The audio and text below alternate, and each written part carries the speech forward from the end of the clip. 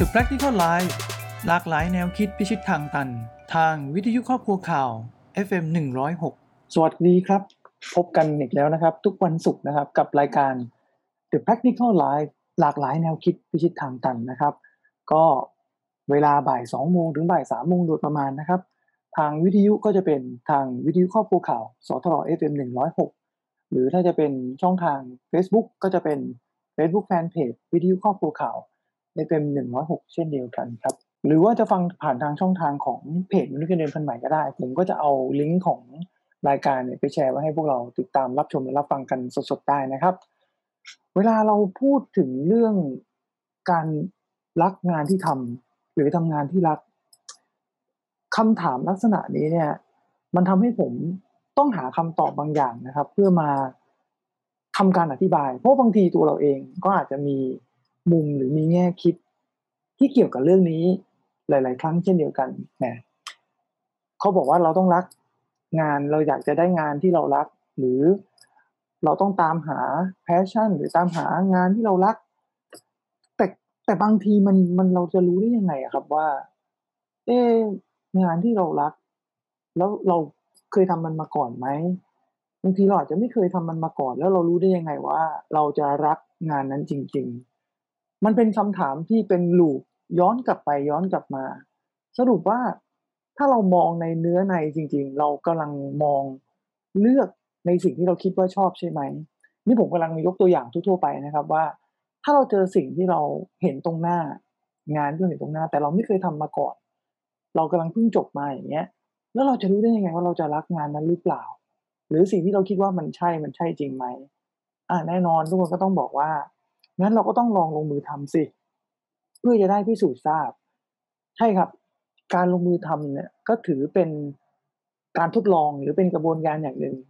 เพื่อทดสอบสมมติฐานดังนั้นถ้าเราตั้งโจทย์ว่าเราตั้งสมมติฐานว่างานเนี้ยจะเป็นงานที่เรารักแล้วเราให้เวลากับมันเพื่อทำการทดลองมันก็จะมีกระบวนการแล้วก็มีคำตอบในท้ายที่สุดออกมาได้ถูกไหมครับแต่หลายๆครั้งเราเอาความรู้สึกตัดสินหรือเปล่าว่าเห็นปุ๊บยังไม่ได้สัมผัสจริงๆเลยเห็นปุ๊บยังไม่ได้ลองชิมเลยแต่ดูแค่ความรู้สึกณโมเมนต์นั้นกับสิ่งที่เรากำลังเห็นอยู่ว่าไม่เวิร์กอะมันไม่ใช่ผมไม่ต้องการแนวนี้หนูไม่ต้องการแบบนี้หนูอยากจะมีชีวิตอย่างนั้นหรือหนูอยากจะมีชีวิตอย่างนี้แล้วมันมีตัวอย่างมากมายนะครับที่เกิดจากการที่เราอาจจะไปเห็นคนอื่นซึ่งทำในสิ่งที่เราอาจจะไม่เคยทำมาก่อนด้วยซ้ำและเราก็ไปมีภาพจินตนาการในหัวว่าเราอยากจะเป็นอย่างเขาหรือเราไม่อยากเป็นอย่างเขาไม่ผิดนะครับอยากเป็นหรือไม่อยากเป็นแต่มันไม่ได้มาจากเนื้อในเราจริงๆว่าแท้จริงแล้วอะเราเหมาะจริงหรือเปล่ามันต้องทำการพิสูจน์คือมันก็น่าเสียดายนะฮะที่เราเห็นน้องๆหลายๆคนเนี่ยเขาเรียกว่าแพ้ฟาวล์ก็คือว่ายังไม่ทันลองเลยอะไปตัดโอกาสตัวเองซะแล้วในเรื่องดังกล่าวเพราะว่าเพียงเพราะว่าเอาอารมณ์เป็นตัวตัดสินหรือว่าเห็นคนอื่นทำแล้วไปตัดสินเช่นถ้าเกิดคนที่เราอยากเป็นอย่างเขาทำเราก็อาจจะมีกำลังใจที่อยากจะลองทำบ้างใช่ไหมแต่ถ้าในทางกลับกันไปเจอคนที่เราไม่ชอบคู่อริหรือว่าเพื่อนที่เราไม่ชอบไปทำบางสิ่งบางอย่างแล้วก็เราก็รู้สึกว่าไอ้บางสิ่งบางอย่างที่เพื่อนคนนั้นทำเราก็จะเหมารวมไปหมดว่ามันไม่เวิร์กสำหรับเราซึ่งจริงๆแล้วถ้าเราไปลองทำดูมันอาจจะทำได้ดีกว่าเขาก็ได้ตัวอย่างเยอะเลยครับเอาตัวอย่างคนอื่นไม่เอาดีกว่าเอาตัวอย่างผมเองเนี่ยอย่างผมบอกว่าเรื่องเนี้ยไม่เวิร์กแน่สำหรับเราเมื่อก่อนนะฮะไม่ทำปล่อยไปอย่างนั้นนะแต่พอเวลาผ่านไปหลายปีผมโดนสถานการณ์บังคับต้องมาทำเรื่องนั้นนะเรื่องที่ไม่เคยอยากทำมาก่อนในสัก3-4 ปีที่แล้วเนี่ยปรากฏว่าทำได้ดีเว้ยเรื่องเนี้ยก็คือตอนเป็นพนักงานทำงานเป็นวิศวกรเกลียดมากกับการเป็นเซลล์ไม่ชอบเลยเพราะมองว่าอาชีพมันไม่เวิร์กอ่ะมันไม่มีความรู้อะไรเลยนี่หว่าดูเหมือนแค่ขายอย่างเดียวก็ไม่ได้มีอะไรเก่งกาจอะไรมากมายเพราะเราเห็นภาพจากที่เราเห็นแต่เราไม่ได้เห็นขั้นตอนการทำงานของเขาจริงๆพอวันหนึ่งมันถูกบังคับต้องมาลงสนามเป็นเซลล์เลยมารู้ความจริงว่า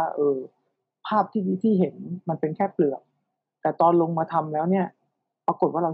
าชอบนะเราสนุกนะกับการเป็นเซลล์ เรารู้สึกว่ามันมีอะไรที่น่าสนใจเรารู้สึกว่ามันไปต่อกับมันได้พอได้ลองทำปุ๊บเฮ้ยมันก็สนุกดีนะแล้วก็นำพาเราไปสู่ในจุดที่เราไม่เคยเห็นมาก่อนตื่นเต้นแต่การที่ได้ลงมือทำแล้วก็ทำให้เราเนี่ยไปต่อกับอาชีพได้กว้างขึ้นไม่ได้หยุดนิ่งแค่การเป็นแค่วิศวกรปกติแหละเรามีความรู้เรื่องการขายต่อยอดไปถึงความรู้เรื่องบริหารได้แต่นั่นเกิดขึ้นตอนที่กว่าเราจะได้มาเป็นเซลล์เพราะถูกบังคับนี่ก็3-4 ปีไปแล้วนะซึ่งถ้าตอนแรกเราไม่ตัดโอกาสตัวเองเราก็บอกว่าโอเคไม่เป็นไรวันนี้เรารู้สึกว่ามันยังไม่ใช่แต่ไม่เป็นไรขอลองดูก่อนเผื่อว่ามันจะพิสูจน์สมมุติฐานบางสิ่งบางอย่างได้ถ้าเกิดเราเปิดใจอย่างเงี้ยมันก็อาจจะเข้าสู่วงการหรือว่าเข้าสู่สายอาชีพเซลล์ไปตั้งแต่3-4 ปีก่อนหน้านั้นแล้วก็ได้เราอาจจะสำเร็จออกดอกออกผลเร็วกว่าเดิมก็ได้นะครับใครจะไปรู้หรืออีกมุมหนึ่งในเชิงด้านไม่ดีบ้างแล้วกัน สมมุติเราตั้งคำถามว่าเราชอบมากเลยอาชีพเนี้ยโอ้โฮมีไอดอลของเราทำอย่างเงี้ยแต่เราไม่ได้ไปลองสัมผัสมันจริงๆหรือว่าไปทำแค่เป็นผิวๆอย่างเงี้ยแล้วพอมันไม่สำเร็จขึ้นมาเราก็มาโทษแล้วว่าเป็นเพราะนู่นนี่นั่นถ้าเราตัดสินใจทำจริงๆแล้วก็ลองกับมันสักตั้งโดยไม่ตั้งคำถามว่ามันจะสำเร็จไหมแต่ให้ตั้งคำถามใหม่เสร็จด้วยการที่บอกว่าฉันจะลองโดยมีกติกาว่าใช้เวลาประมาณนี้ถ้าประมาณนี้แล้วค่อยมาสรุปว่าไม่สำเร็จหรือถ้าประมาณนี้ทำแล้วถ้าไม่สำเร็จก็มาประเมินใหม่ว่าที่ไม่สำเร็จมันเพราะอะไรอาจจะต้องไปหาผู้รู้ในวงการนี้ต่อเพื่อจะเดินต่อไปในทางถัดไปถ้ายังจะอยากไปต่อนะแต่ถ้าไม่อยากไปต่อโอเคก็ถือว่าเราก็ได้ทักษะนี้มาฟรีๆวันข้างหน้ามันมีประโยชน์กับเราแน่นอนเพราะมันไม่มีความรู้อะไรหรอกครับที่เราลองไปทำแล้วเนี่ยถ้าทำจริงๆสุดๆกับมันเนี่ยในระยะเวลาอันสั้นเนี่ยมันจะไม่มีประโยชน์กับเราในอนาคตมีประโยชน์ทั้งนั้นแต่ส่วนใหญ่พบว่าเราไม่จริงจังกับมันไงทำแบบแตะนิดแตะหน่อยอะแล้วพอชิมไปแล้วก็เหมารวมว่ามันไม่สำเร็จเพราะเราไปคาดหวังว่าผลลัพธ์มันต้องได้เร็วๆไงก็กลายเป็นว่าเราเหนื่อยฟรีด้วยแล้วก็เผาผลาญความฝันเราไปโดยที่ยังไม่ได้พิสูจน์ทราบ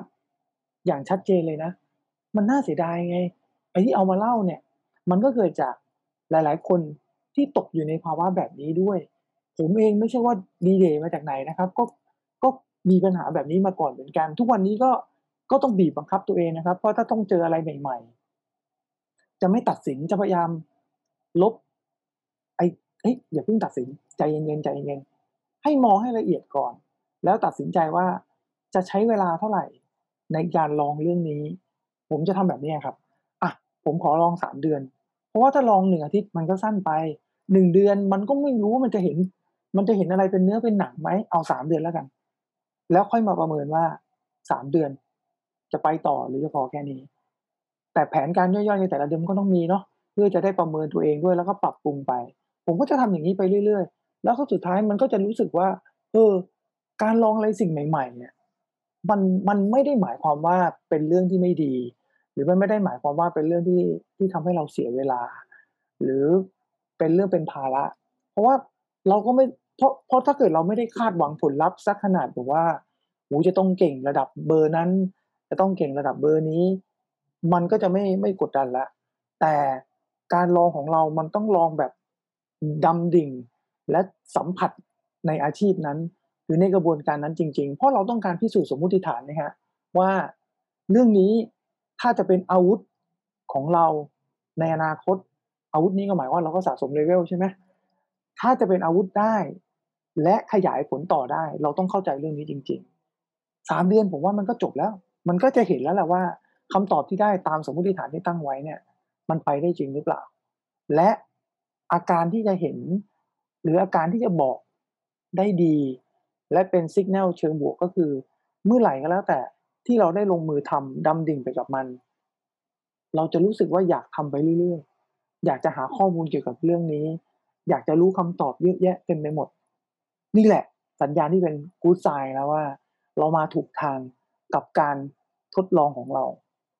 แต่ก็ไม่ได้หมายความว่าต่อให้มันเป็นกู๊ดไซน์มันเกิดอารมณ์ว่าชอบแล้วรู้สึกอยากจะทำอีกภาษาอังกฤษก็มีนะครับทางจิตวิทยาเรียกว่าโฟลว์อาการโฟลว์ก็คือมันทำจนแบบเฮ้ยโอ้โฮเวลาผ่านไปตั้งหลายชั่วโมงแล้วไม่รู้สึกตัวเลยแต่ยังสนุกกับสิ่งที่ทำอยู่ก็ไม่เป็นไรสุดท้ายมันก็เป็นทักษะของเราไงและ3เดือนเนี่ยถ้าทำจริงจังมันคือเราได้ระดับเขาเรียกว่าเป็นผู้เชี่ยวชาญระดับย่อมๆแล้วซึ่ง3เดือนถ้าสนใจเรื่องอะไรก็แล้วแต่แล้วทำต่อเนื่องเนี่ย ผมเชื่อว่าความรู้ของเราในเรื่องนั้นๆความสามารถของเราในเรื่องนั้นๆก็จะเหนือกว่าคนทั่วไปแล้วแต่อาจจะไม่ได้ถึงขนาดเทิร์นโปรได้แต่ยังไงก็เหนือจากคนทั่วไปแน่นอนดังนั้นใน1ปีถ้าเราคิดว่าจะ incubate หรือว่าจะเพาะบ่มตัวเองเนี่ยด้วยการทดลองอะไรใหม่ๆบ้างน่าจะเป็นเรื่องน่าทำที่สุดเพราะในแต่ละปีเนี่ยความรู้ที่เรามีอยู่ทั้งหมดมันก็ทยอยเขาเรียกว่าหมดอายุเนาะ มันก็เรียกว่าทยอยไปอะเพราะว่าของใหม่มันก็เข้ามาเรื่อยๆสิ่งใหม่ๆมันก็มาสิ่งเก่าๆมันก็จะต้องถูกถดถอยหายไปอยู่แล้วการที่เราวางแผนว่าปีนี้เราจะทำอะไรใหม่ๆบ้างมันน่าจะเป็นเป้าหมายที่ดีกว่าวางเป้าหมายในเรื่องอื่นๆนะครับเพราะว่าการที่เรามองว่าเราจะทำอะไรใหม่ๆบ้างขาข้างหนึ่งจากจุดเดิมที่เราเคยยืนมานานหลายปีมันจะทำให้เราสเต็ปออกมาจากคอมฟอร์ตโซนได้ด้วย ถัดมาก็คือความท้าทายเล็กๆจากการทำสิ่งใหม่ มันก็ทำให้สมองเราเนี่ยเปิดรับแล้วก็กล้าที่จะไม่กลัวความล้มเหลวด้วยมันก็เหมือนเป็นการฝึกสมองฝึกตัวเองไปในตัวนะครับและผลพลอยได้ที่จากการลงมือทำหรือว่าทำอะไรใหม่ๆเนี่ยมันก็จะนำพาไปสู่ช่องทางเน็ตเวิร์กใหม่ๆเพื่อนใหม่โอกาสใหม่ๆได้เช่นเดียวกันมันอาจจะแลดูแอบสแตรกนะแต่ลองคิดดูง่ายๆ ถ้าวันนี้เราทำงานแบบเดิมมาตลอดหลายปีแล้วลองหันไปดูข้างๆเราอาจจะมีคนแซงเราไปแล้วก็ด้วยก็อาจจะมีคนแซงเราไปแล้วนะรุ่นน้องที่เข้ามาเมื่อปีที่แล้วอาจจะแซงเราไปแล้วก็ได้หรือเราอาจจะอยู่นำหน้าคนอื่นก็ไม่ผิดนะครับแต่ให้มองออกไปจากบริษัทเพิ่มขึ้นไปอีกเพื่อนร่วมรุ่นเราเขาถึงไหนแล้วนะครับออกไกลไปหน่อยเพื่อนร่วมอุตสาหกรรมไปถึงไหนแล้วโลกไปถึงไหนแล้วนะครับมันเปลี่ยนแปลงกันเร็วมากเราจะมารอช้า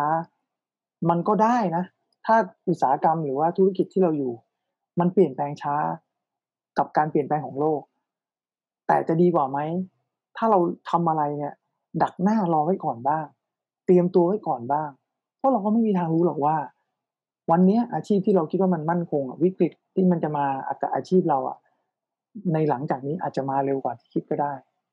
หลายๆอาชีพวันนี้เราก็เห็นแล้วใช่ไหมครับที่เคยมั่นคงมันก็ไม่อยู่แล้วอะที่เคยมั่นคงตอนนี้ก็ตกงานกันเป็นเบื่อผมว่าแก่นของเราอะก็ต้องกลับมาที่เดิมนั่นแหละว่ามันจำเป็นอะครับ